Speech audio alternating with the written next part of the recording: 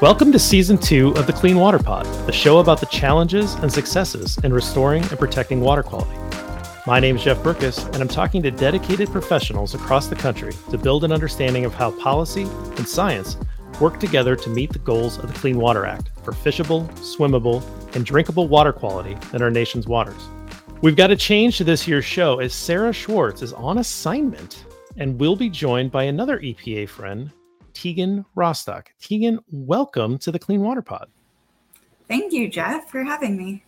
Well, we're really excited. And like we ask all of our guests, we want to know a little bit about you. So where did you grow up? Where'd you go to school? And how did you get into water quality? I grew up in South Florida, and I was lucky enough to live right next to the Loxahatchee River, which is a really beautiful river surrounded by mangroves. It's filled with manatees and alligators and all kinds of beautiful birds and other wildlife. And because of that, I really became passionate about water quality. And I went to school at University of Florida and got my degree in natural resource management. And then I went on to Duke and got a degree in environmental management. So I have my master's degree. So you right away thought, this is for me, water quality. So from a young age, this is what you wanted to do. You had the direct course through college, and then you found yourself with the Environmental Protection Agency. Yep, never changed my mind. Always wanted to do this. So you are the rarity, because I got to tell you, although in water quality, we find this a lot. There's a lot of passion early on that drives people to this career. So not unique in that, but overall, that's not necessarily the most common path for people to know exactly what they want to do. So there is something bonding about that water quality element. So this year, we're going to be focusing on nutrients in water quality. We're going to be focusing all around the country on different success stories, people that are working on different nutrients and showing some successes in cleaning up some of our nation's waters. And we've got some great guests to kick that off. But I want to ask you, the EPA expert here, to define the term eutrophic for us. Yeah, so eutrophication describes the buildup of excess nutrients such as nitrogen and phosphorus in a body of water. And in this podcast, you will hear a lot about nitrogen and phosphorus. Yeah, absolutely. Right. So, what I find interesting about eutrophication and this idea of eutrophic conditions in waters is that it comes down to these things called nutrients, which we want. They're desirable. Nutrients are good, but if you have too many nutrients in water, you can start to get some issues. And so to be able to help us understand that a little better, I interviewed two professors. And I want to know, before we get into the interviews, did you have a favorite professor at the University of Florida? I had a few favorite. I don't think I could choose one. I had that's a lot good. of really great professors. Yeah. Well, I don't know that I have a favorite professor, but I remember I had a professor that went by Ace. His last name was Ventulo, so very close to Ace Ventura, Ace Ventulo, and he wore a lot of Hawaiian shirts, a very common ecologist kind of thing to do. Again, not sure if I remember him as my favorite, but certainly an interesting character. These two people that I interviewed for this podcast, I think, are probably a lot of people's favorite professors. The first professor that you're going to hear from is Jamie Vaudry. She is an expert on nitrogen and a professor at the University of Connecticut. And then about halfway through the episode, we'll switch over to my interview with Jim Kotner. He's an expert on phosphorus and a professor at the University of Minnesota. All right, so without further delay, we'll get to my interviews with Jamie and Jim. I'm Jamie Vaudry, and I work at the Connecticut National Estuarine Research Reserve and the University of Connecticut and the Department of Marine Sciences. Well, Jamie, thank you so much for joining me on the Clean Water Pod. Yeah, thank you for having me. All right, so before we get into nitrogen and nitrates, let's hear a little bit about you. Where did you grow up? Where did you go to school? And why did you get into water quality? Well, I grew up in Vermont, right on the Canadian border. In fact, we could see the border from our backyard. So nowhere near the ocean, but I grew up loving the ocean, visiting my family at the ocean, wishing I lived there. I always knew from a young age that I wanted to go into marine science. What I didn't know is I wanted to go into water quality, which is where I ended up. After growing up in Vermont, I went to college at Wellesley College in Boston, and then I headed down to the Florida Keys, where I worked at the Newfound Harbor Marine Institute for a couple years, doing environmental education down on Florida's coral reefs and sponge flats. Then I headed out to Oregon, where I did some more environmental education, and finally decided it was time to go back to school, and came back to graduate school at the University of Connecticut and never left. I stayed there and got my graduate degree, my PhD, and carried on as a postdoc, which is what we do after we get a graduate degree, and then became research faculty. And then actually a year ago, the Connecticut National Estuarine Research Reserve opened. We're the 30th research reserve in the nation. This is a NOAA-funded project. It really ties in with that water quality piece because one of our main goals is to look at human land use and how that impacts our coastal water quality, both from the research standpoint, but also through stewardship, education, and training. We're getting that information about water quality, the issues around water quality, and what we can do to improve our environment through the programs of the reserve. Great. So let's talk about nutrients. So let's just start there with the word nutrients. I think it's kind of an interesting word in this context because when we hear the word nutrients, we think good things, right? Like nutrients are good, they're nutritious, those are good things. But when we get into water quality, some nutrients are good, but we quickly get too much nutrients, and then that's all of a sudden a really bad thing. So let's just start there with nutrients, what they are and what they do in the water. Yeah, so nutrients are definitely a good thing, but just like, pizza is great in moderation. You have it every once in a while, you eat a few slices, but you don't want to eat a pizza every day.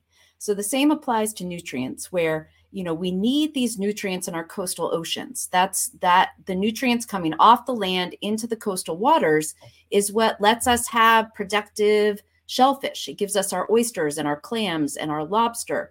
It feeds the fish that grow up so you can go fishing and enjoy that coastal water. The problem comes when there are too many nutrients, and then you start to over-fertilize our coastal oceans. And that's when you start to get into the water quality problems. So when we're talking about nutrients, what are we talking about specifically? Well, when we're talking about nutrients in the coastal ocean, we often really mean nitrogen. But it's a whole suite of nutrients. So we have nitrogen and phosphorus, and then a lot of smaller, less well-known nutrients like silica or even iron. And all of those are important for the primary producers that live in our coastal waters. So on land, our primary producers are plants. In the ocean, we have a few plants. Literally, we have about 50 different species of plants. But mostly it's seaweed and microscopic plant-like organisms called phytoplankton. So in the coastal ocean, we worry about nitrogen because nitrogen is our limiting nutrient, meaning that there's not much nitrogen around in the normal ocean system, in our saltwater systems. Whereas when we're talking about freshwater systems, phosphorus is the issue because phosphorus is what's missing in those freshwater environments. So it does change. We care about phosphorus in the coastal ocean, but nitrogen is our big problem, both because the coastal plants and animals, they are designed to suck up nitrogen as soon as it's available to them. So if we give them a little extra nitrogen, it can really rev up their production, and we can get problems like seaweed blooms or red tides or these green tides, the algae that's washing up along the beaches of Florida. So again, a little bit of nutrient, great, but a lot is problematic. Yeah, it almost seems like a buffet at first, like for these plants, right? So they just have a lot and it seems really great, and then it just gets out of control really quick. So when you talk about green tides and red tides and all these different colors of tides, what does that mean, and what are the dangers that come with that? Sure. So it is very, the impact that nutrients have on our environment are very dependent on the system. in where I'm from in Long Island Sound, we have a very urbanized estuary. So we have lots of people living along the coast. We're on that corridor between Boston and New York City. So there are a lot of people along the coast. That leads to a lot of nutrient output. So nutrients, the nitrogen comes from our fertilizer, from our sewer treatment plants and our septic systems. So that's how we deal with human waste. Even a well-functioning septic system, it was never designed to remove nitrogen. It's designed to take down the bacteria loads and make that septic water safe, but not remove the nutrients. So we're fertilizing those coastal oceans. So the nutrients stimulate productivity in the environment, and it looks very different depending on where you are. There are places that get seaweed blooms. So you'll get literally 3 feet of seaweed piling up on the beach. That causes problems because, we don't want to go to the beach and swim in 3 feet of green seaweed. But it also causes problems in the environment because that's living matter. It creates a compost pile on the beach. And that compost pile on the beach or under the water can draw down the oxygen in the water. Most people, we don't think about oxygen as being a critical resource in the water because as humans, we can't breathe underwater. The oxygen that we need is coming from air. But fish, crabs, clams, all still need oxygen to breathe. They're just designed to pull that oxygen from the water. When you have high productivity and you have either those phytoplankton, those microscopic plant-like organisms in the water that cause things like green tides and red tides, even beyond the impact that they have on other things in their food web, they themselves are using up oxygen in the water column. And that draws down that oxygen. And now you have fish and clams and crabs gasping for breath, basically. They can't get enough oxygen out of that water. So that's one of the big problems that we talk about as an indicator of this nutrient enrichment or this nutrient pollution. When we see that oxygen dip down to a point where organisms can't survive, where plants and animals are having a hard time surviving, we call that hypoxia. And that's an indication that things are out of balance in the system. The other impact that we get from some of these blooms of green tides or red tides or brown tides, rust tides, they come in all sorts of colors. Those colors reflect who's growing.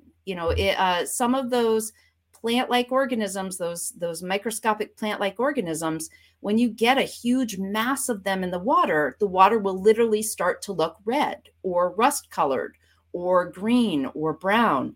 And that's, again, an indication of a system that's out of balance. All right, I want to ask about nitrogen specifically. So we talk about nitrogen. I think we talk about nitrate a lot, which is a form of nitrogen. But are there other forms that you're interested in? Yeah, there are absolutely other forms. Nitrate is the form that we think of because it's what we apply as fertilizer to our yard. And it is also the form of nitrogen that we find in groundwater, in the fresh water and the groundwater that travels down into the system. But in a system where, and so if you're in a groundwater dominated system, you have a lot of groundwater coming in, a lot of river water, often we're looking at that nitrate. But once you hit the coastal ocean, once that river that's full of nitrate hits the coastal ocean, that nitrate might get converted to something called ammonium. Ammonium is a reduced form of nitrogen. It means the oxygen has been stripped out of it. And we tend to find ammonium in those areas where the oxygen is low, in those hypoxic areas. We also find ammonium coming out of our wastewater. So our sewer treatment plants and our septic water tend to have more ammonium in them than nitrate. And that's not always true, but in general, that's how it works. The third form of nitrogen that we have is called organic nitrogen. And organic nitrogen is nitrogen that's bound up into stuff, into biological stuff. And that can literally be something that a biological organism has excreted, has given off. It can be from decaying plant matter or decaying animal matter. They're locked in these organic compounds. Think of like when we talk about proteins and carbohydrates, they often have nitrogen in them that as they get broken down, that nitrogen can be released. So similar to your garden, if you put a nitrate fertilizer on it, that nitrate is often more readily available to the plants of your garden. If you use an organic fertilizer like compost or manure, or the organic fertilizers that you can buy at the hardware store, they say that those take longer because it literally does take longer for the bacteria to break the nitrogen and phosphorus out of that compost and get it to the plants. Same thing's happening in the coastal ocean. So we have organic nitrogen coming down, which will eventually or could eventually become nitrate or ammonium, but it does provide nitrogen to the system. And I just want to say, when we're talking about trying to reduce nitrogen that's entering our coastal waters, people will often say, oh, well, I do organic gardening. I apply organic fertilizer to my yard. So that's better, right? And there are many reasons why we want to use organic fertilizers. They do break down longer. It's a more natural product. We're recycling manure from our cows or horses and putting it onto the lawn. So that's good. But nitrogen is nitrogen. Whether it's organic or it's nitrate or ammonium, eventually it gets broken down and becomes usable by that coastal ocean. So when we're looking at trying to reduce nitrogen to our coastal systems, it's not just switching to organic fertilizer, it's also using less fertilizer because it's that quantity that matters. So there's another aspect to this as well, right? So nitrate has a drinking water standard. What can you tell us about that? Nitrate getting into our drinking water is one of those water quality issues that we think about on the land.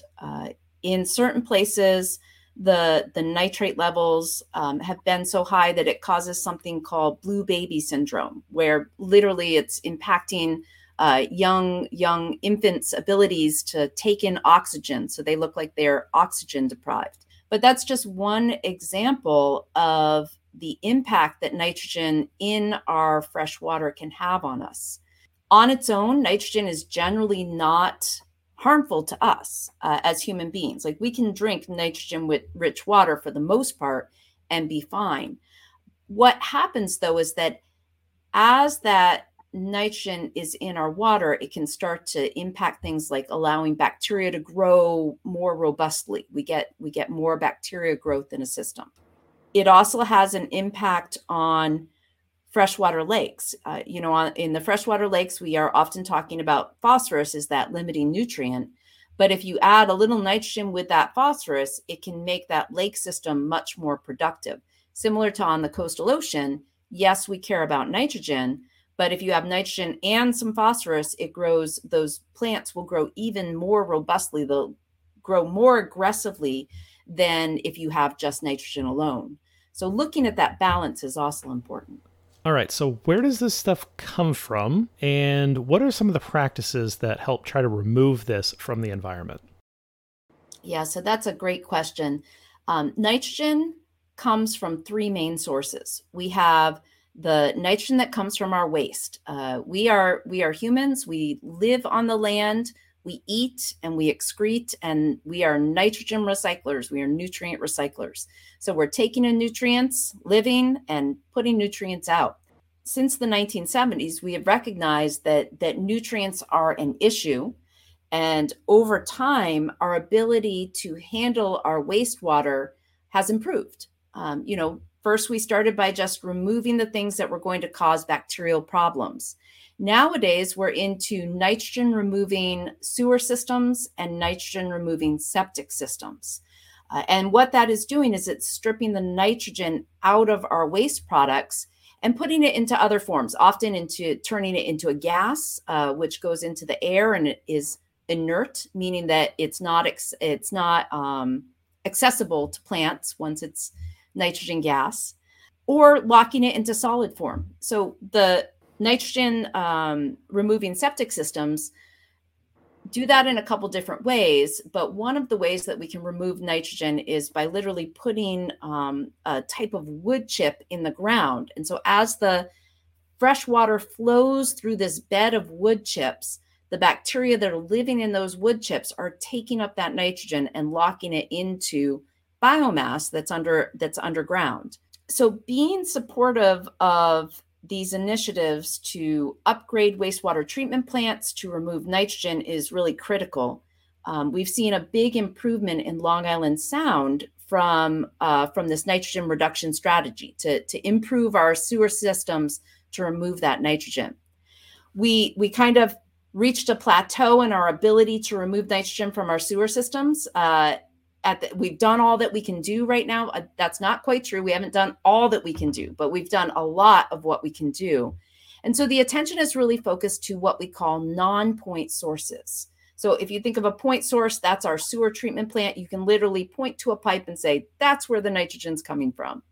The non-point sources are much harder to go after because they're things like your individual septic system that's at your house treating your wastewater, or it's the fertilizer that you're applying to your lawn or that the farmer is applying to their field.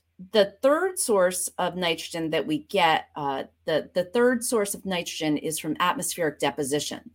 And that's basically the rain and the dust that settle onto the land.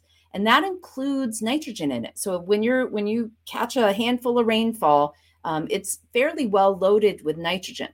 Again, it's gotten better over time with the advent of the Clean Air Act. We are seeing reductions in the pollutants that are in our rain, but we do still get that fertilizing impact of rain, snow, and dust from atmospheric deposition. So you asked how do we treat it? How do we fix it? First of all, you have to identify the sources. So those are our three sources: the fertilizer, the human waste, and the atmospheric deposition. There are natural sources of nitrogen, but the issue is not those natural sources. It's what we as humans are doing that's having an impact on that coastal water quality. So we want to go after those human sources. On kind of a society level, those big infrastructure improvements to our sewer systems are important.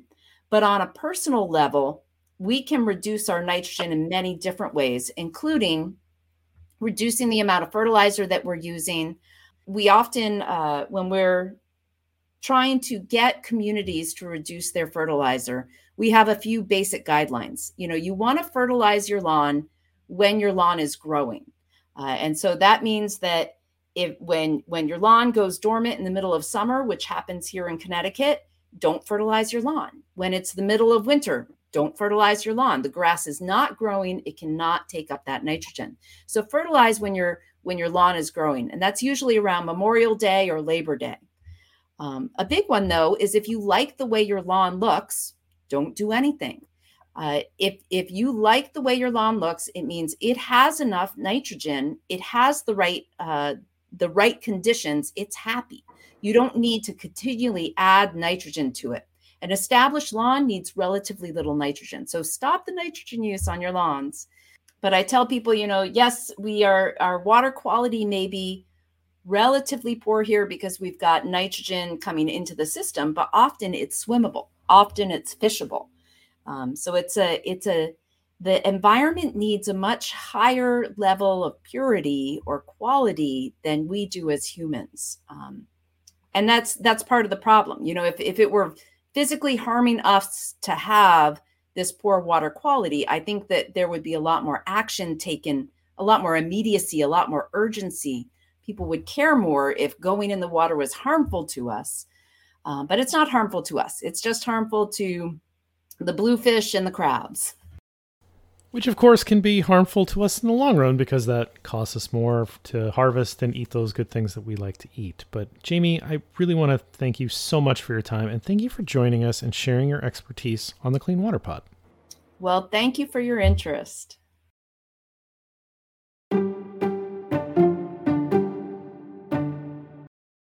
Okay, that was my interview with Jamie Vaudry from Connecticut. We're going to shift over now to talk to James Kotner from the University of Minnesota about phosphorus.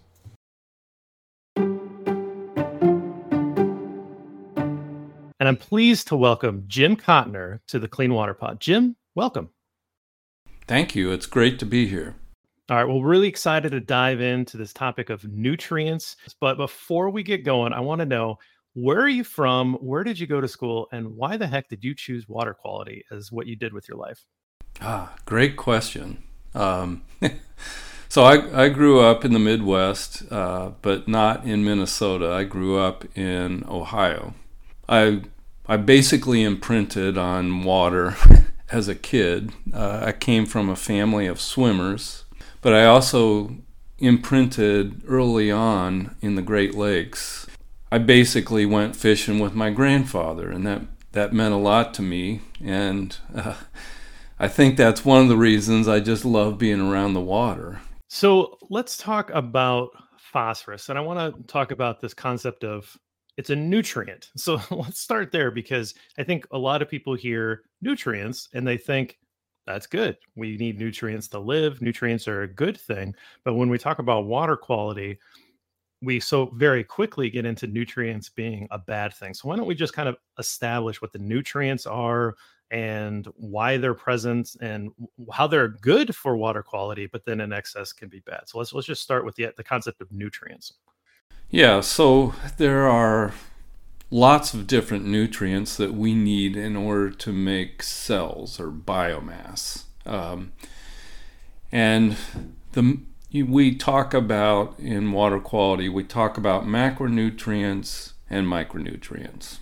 So macronutrients are things like carbon, nitrogen, and phosphorus, oxygen, hydrogen. So these are the things that we need the most in our cells. And micronutrients are things like molybdenum or iron or cobalt, things that we need in order to make cells, but we need a lot less of them. And so nitrogen and phosphorus are macronutrients, but they're also nutrients that are very commonly limiting in freshwater and marine ecosystems. All right, what do you mean by limiting? What does that mean specifically? Great question. So limiting means that, if you're going to put a cell together, you need all those things: carbon, nitrogen, phosphorus, oxygen, hydrogen, sulfur. You need them in a certain ratio, okay? You don't need as much phosphorus as you need carbon. And you don't need as much nitrogen as you need carbon. But you need all of those things in order to make proteins and cells. And if one of those is missing or available at lower concentrations than what you need it as, then it will be limiting. And the way I explain this in my classes is it's sort of like an assembly line. You're putting together a vehicle, and you need a certain number of wheels, you need a certain number of axles, you need a certain number of transmissions, and so on and so forth. That number is different depending on what part you're looking at, right? But if one of those parts isn't being produced at the factory that supplies the assembly line at a high enough rate, it becomes limiting. So let's say axles are produced at a different factory, and that factory goes on strike. Well, axles become a limiting process in terms of how many cars you can make. And it's the same idea with cells. So if you need phosphorus at a certain level and it's low relative to everything else, it becomes limiting to the production of cells. Okay, so when we talk about water quality, let's talk about the good aspect of what presence of phosphorus can bring, right? So because there is a positive here. Again, it's a nutrient. So what does it provide in the positive aspect? Well, essentially, many of our freshwaters, because they are phosphorus limited, when you have phosphorus available for the cells, for algae and bacteria and the plants that are growing in that system, when there's plenty of phosphorus, they can grow essentially to a very significant extent. I'm not going to say to an unlimited extent, because other things become limiting if you add more phosphorus. For instance, if you're an alga that's growing in the water column of a lake, and you add phosphorus, and that system is phosphorus limited, you're going to get more and more algae. But eventually the algae attenuates the light that's in the lake, so it blocks out the light, so that light becomes limiting. And similarly, if light doesn't become limiting, perhaps something like nitrogen or carbon becomes limiting. So eventually all those things have to balance in order for you to get unlimited growth, basically. What we want is a balanced system, essentially. So if you have nitrogen and phosphorus and carbon at a steady state where they don't accumulate to any significant extent, that's when the whole ecosystem is happiest, right? But when they get out of balance is when you get excessive growth. And excessive growth is problematic because when all those algae decompose, they lead to low oxygen or even no oxygen conditions in the bottom of the lake or a river or a pond. And those low or no oxygen conditions are not good for everybody, essentially, that's living in that ecosystem except for bacteria.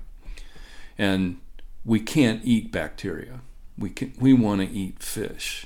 And so essentially what we want is a balanced ecosystem where nitrogen, phosphorus are not in excess relative to the needs of the algae and the organisms that eat the algae. This might be a silly question, Jim, but fish breathe underwater, right? I think that's something that we maybe just kind of need to establish, that the fish that are in the water in the lakes that we're trying to grab with our fishing poles, they need something called dissolved oxygen to survive. And the amount of algae, like you're saying, can really complicate things if there's too much as it dies back. So can you maybe talk a little bit about that? Sure. So yeah, as you mentioned, Jeff, there's a certain amount of oxygen that's dissolved in the water, and that's a function of two things.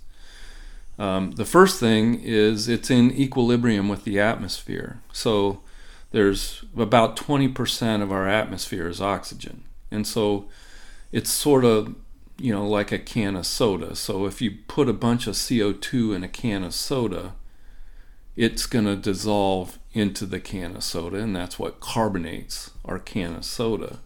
So there's oxygen in the atmosphere that is oxygenating the water, okay?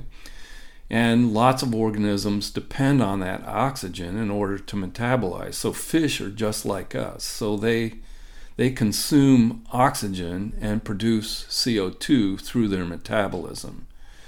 And the way they get oxygen is from that dissolved oxygen in the water. They absorb the oxygen across the gills, basically, and it goes into their bloodstream that way. But another way, ironically, that oxygen gets into the water is through photosynthesis from plants. So remember, we were talking about algal bloom. So in algal bloom, when those algae are photosynthesizing, they produce oxygen as a waste of photosynthesis. And that helps increase the amount of oxygen in the water. But when those algae decompose, that's when that oxygen gets consumed. And one of the things that happens, particularly in lakes and ponds, is that the algae are photosynthesizing and producing excess oxygen at the surface, and then they fall to the bottom of the lake or the bottom of the pond, where the oxygen is consumed through decomposition, mostly bacteria that are consuming them. And when that happens, the oxygen disappears. And, if you're a fish and you don't live at the surface where the oxygen concentrations are going to be higher, that can be problematic, of course. So one of the things that an algal bloom can do to a fishery is lead to something called a fish kill, which is something that we see in our impaired waters list. One of the episodes that we had last year where we focused on impaired waters list, one of the things that you might see on an impaired waters list in the state you live is something called a fish kill. So do you know much about that concept and what leads to that and sort of what basically what happened there, right? Is that an algae bloom leading to a fish kill and the overall health of the fishery? Yeah, so fish kills are becoming more common actually across the US and actually globally. And there's a number of factors there. One of the biggest ones obviously are algal blooms. And so, as I mentioned, those algal blooms lead to the accumulation of organic matter or algal biomass. And when that falls to the bottom, it can consume all of the oxygen and make it such that the fish can't survive. So, there's certain fish that live in deeper water. In Minnesota, some of those fish are ones that we like to catch, like walleye or lake trout. And those fish are particularly susceptible to this phenomenon. So when the algae falls to the bottom, they're going to decompose, consume the oxygen, and potentially kill those fish off because they can't go to the surface because the water's too hot for them there. Basically, if you get these conditions where you have too much phosphorus and you get too much algae, you get algae blooms or you just get too much algae, we can lead to, an ungainly appearance, right? There's it's not a lake that you're going to want to be around. May have a smell to it, right? It's not going to look very pretty. It's certainly not something that you're going to want to wade into if there's a beach on that lake or anything like that, right? So that there's some human components there that you may not be interested in from an aesthetic standpoint. But from the fishery standpoint, that really ties into a lot of tourism or even just that enjoyment for that local community around that lake that likes to use that as a fishing resource. And if you don't have the right water quality, if the water quality is suffering because of those inputs, you're not going to be able to grow those sport fish that you want to catch. The fishery is really going to change, right? You're just going to have, rough fish or things that maybe aren't as fun to catch. Exactly. So a lot of the rough fish are better able to deal with low oxygen conditions. Basically, there are some of those rough fish, they have hemoglobin that's different, so it can hold on to oxygen more effectively. And some of them actually are able to gulp air from the atmosphere. But those fish are usually not the ones we want to catch. The ones we want to catch are more susceptible. And climate change is, in addition to increased nutrients coming from the landscape, climate change is feeding into this problem as well. And the way climate change matters is that if you swim in a lake in the summertime, you can tell that there's a temperature difference from the surface to the bottom. So you dive down and you can tell it's colder at the bottom. That cold water at the bottom is where cold water fish like walleye and lake trout reside. The cold water actually holds more oxygen.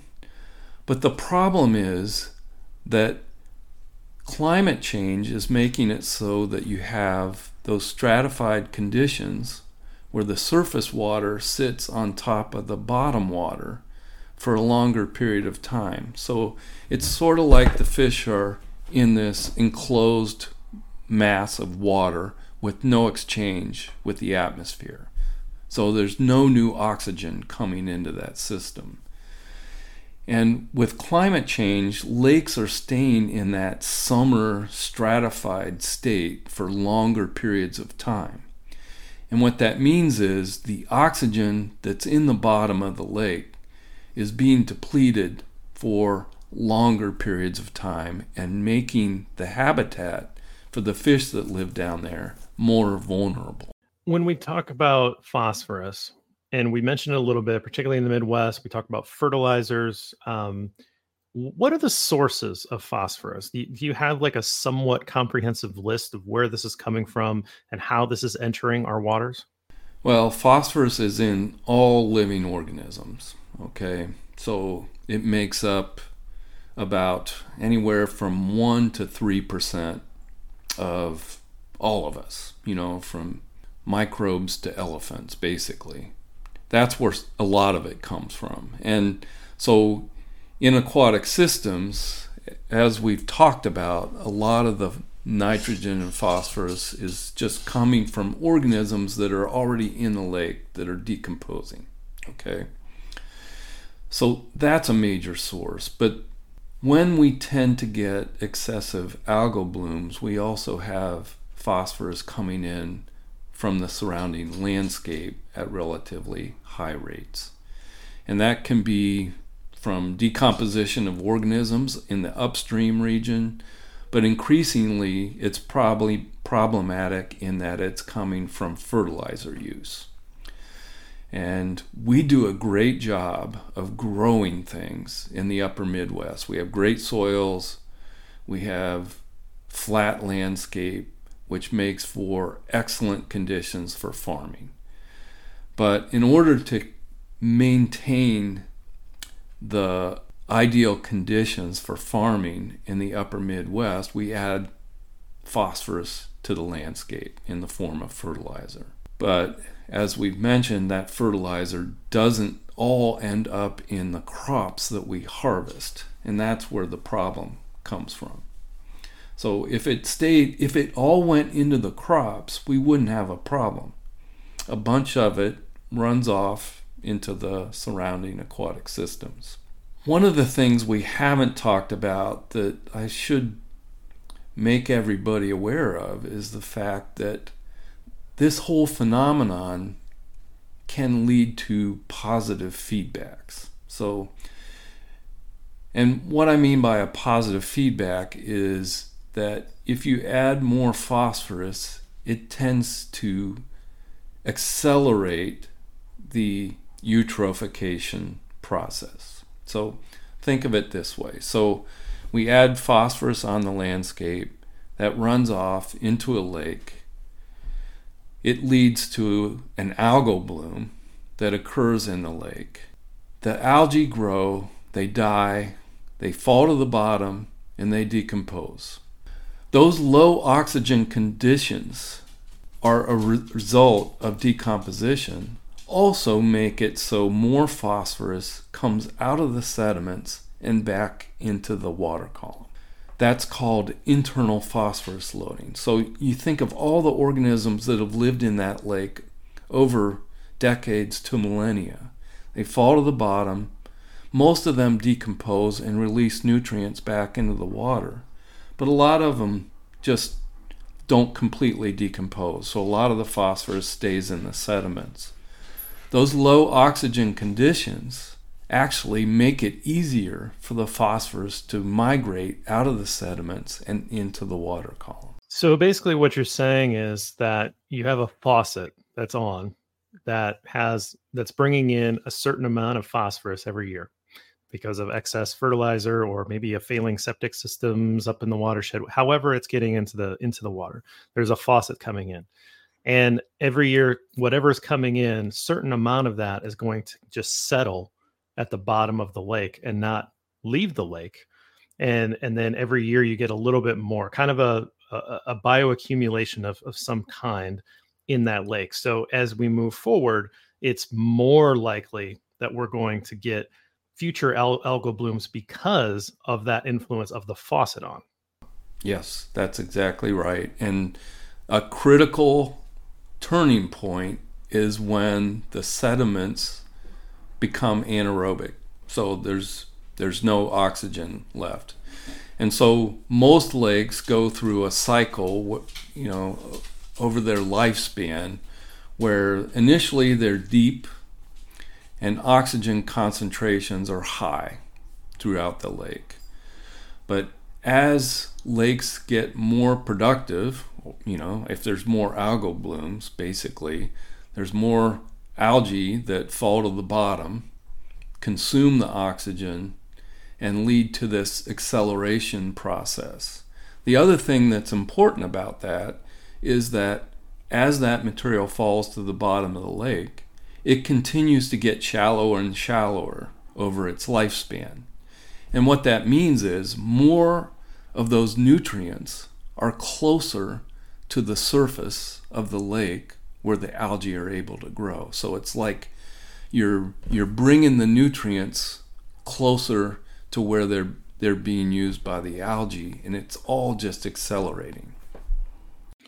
Okay, so now let's talk about how we fix this, right? So 2 questions. One, how do we turn off that faucet, which the input that is coming in from the rest of the watershed?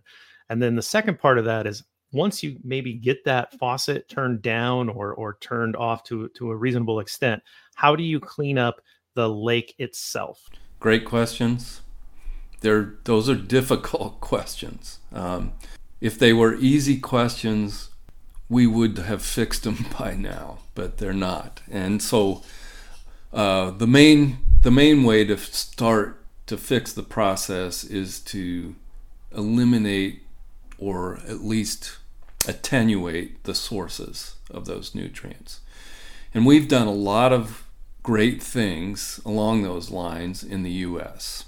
Okay, so one of the things we realized back in the 50s and 60s is that phosphorus was a problem.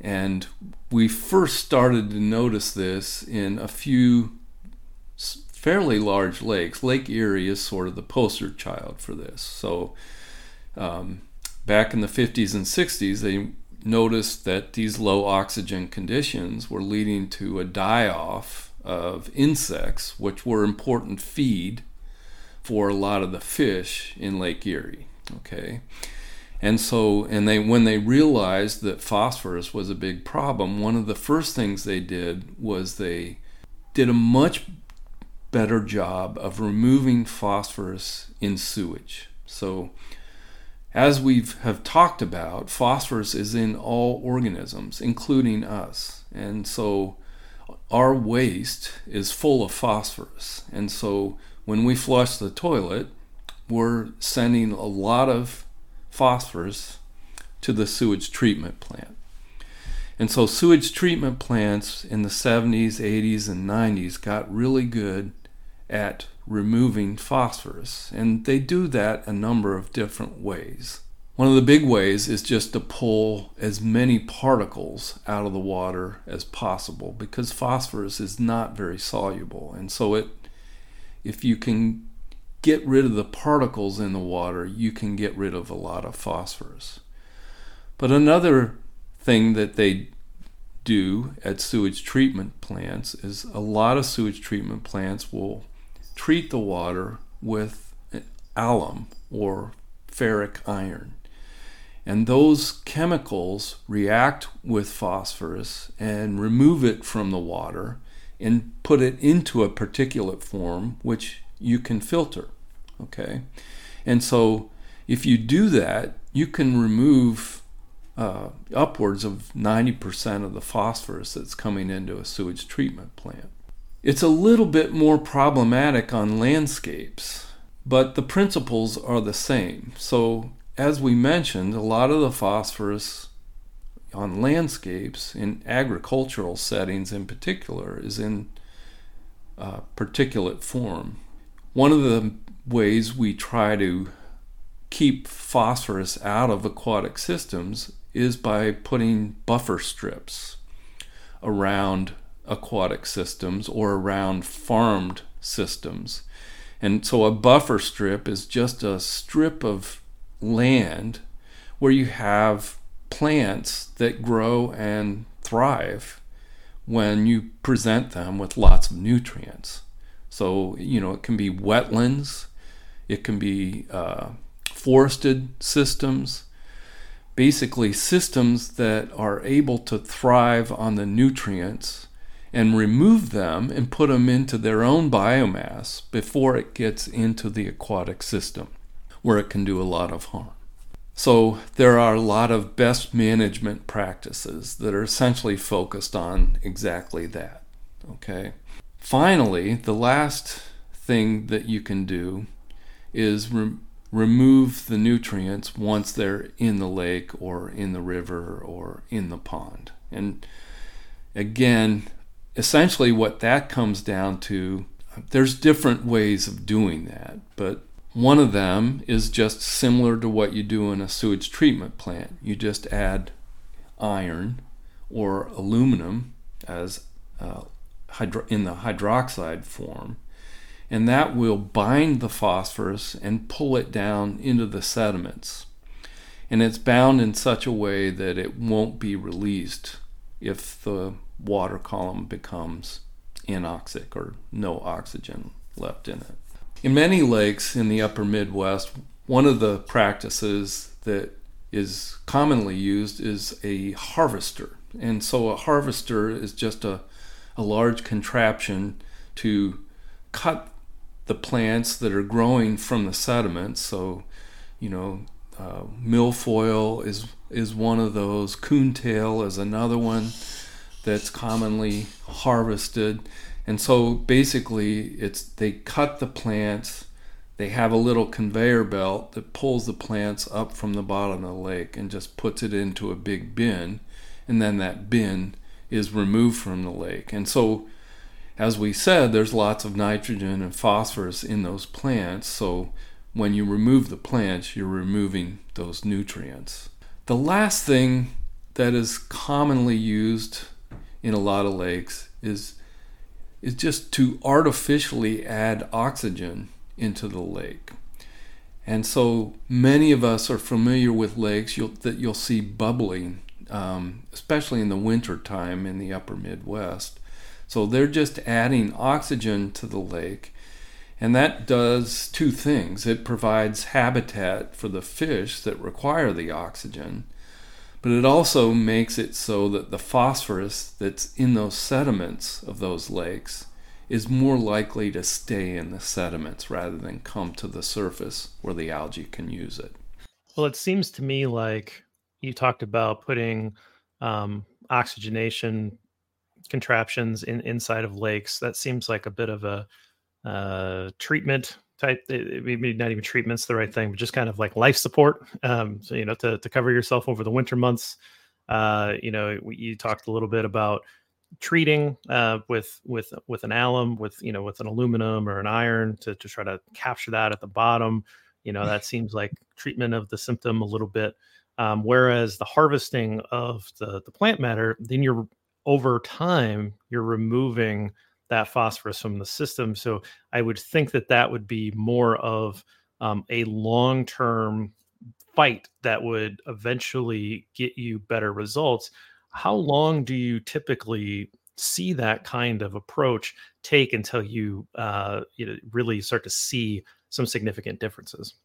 Well, that's a great question, but a lot of it depends on the lake that you're working in and how bad it is. I will say that the most appropriate strategy is to start in the watershed. So those best management practices, or like removing nutrients via sewage treatment, or best management practices before it gets into the lake, that's the best way. Okay.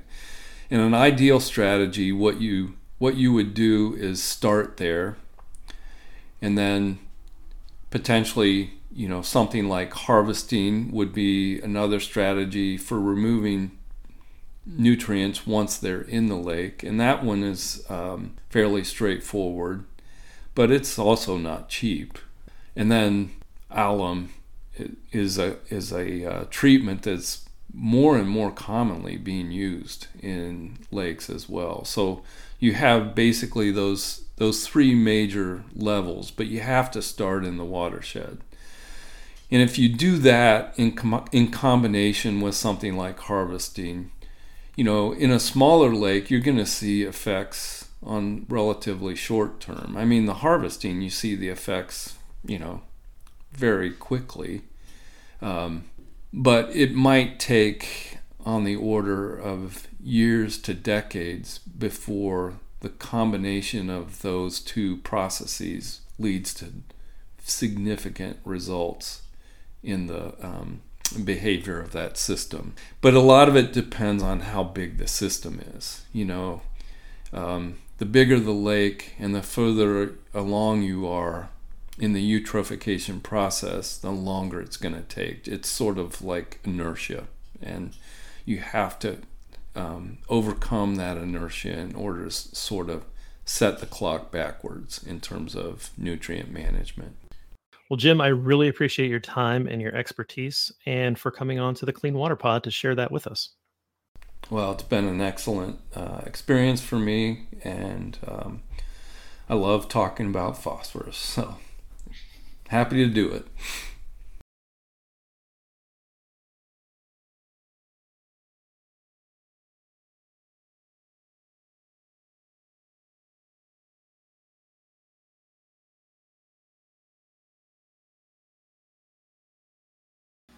All right, that is our first episode of season 2. I hope you all enjoyed this kickoff episode. Please join us next month for episode 2 as we dive into success stories associated with nutrients in our nation's waters. If you have any questions about this or future episodes, please get in touch. You can find us on Twitter @CleanWaterPod or send me an email at cleanwaterpod@gmail.com. We'd love to hear from you, what questions you have, and what you'd like to hear on the pod. Until next time, thanks for listening.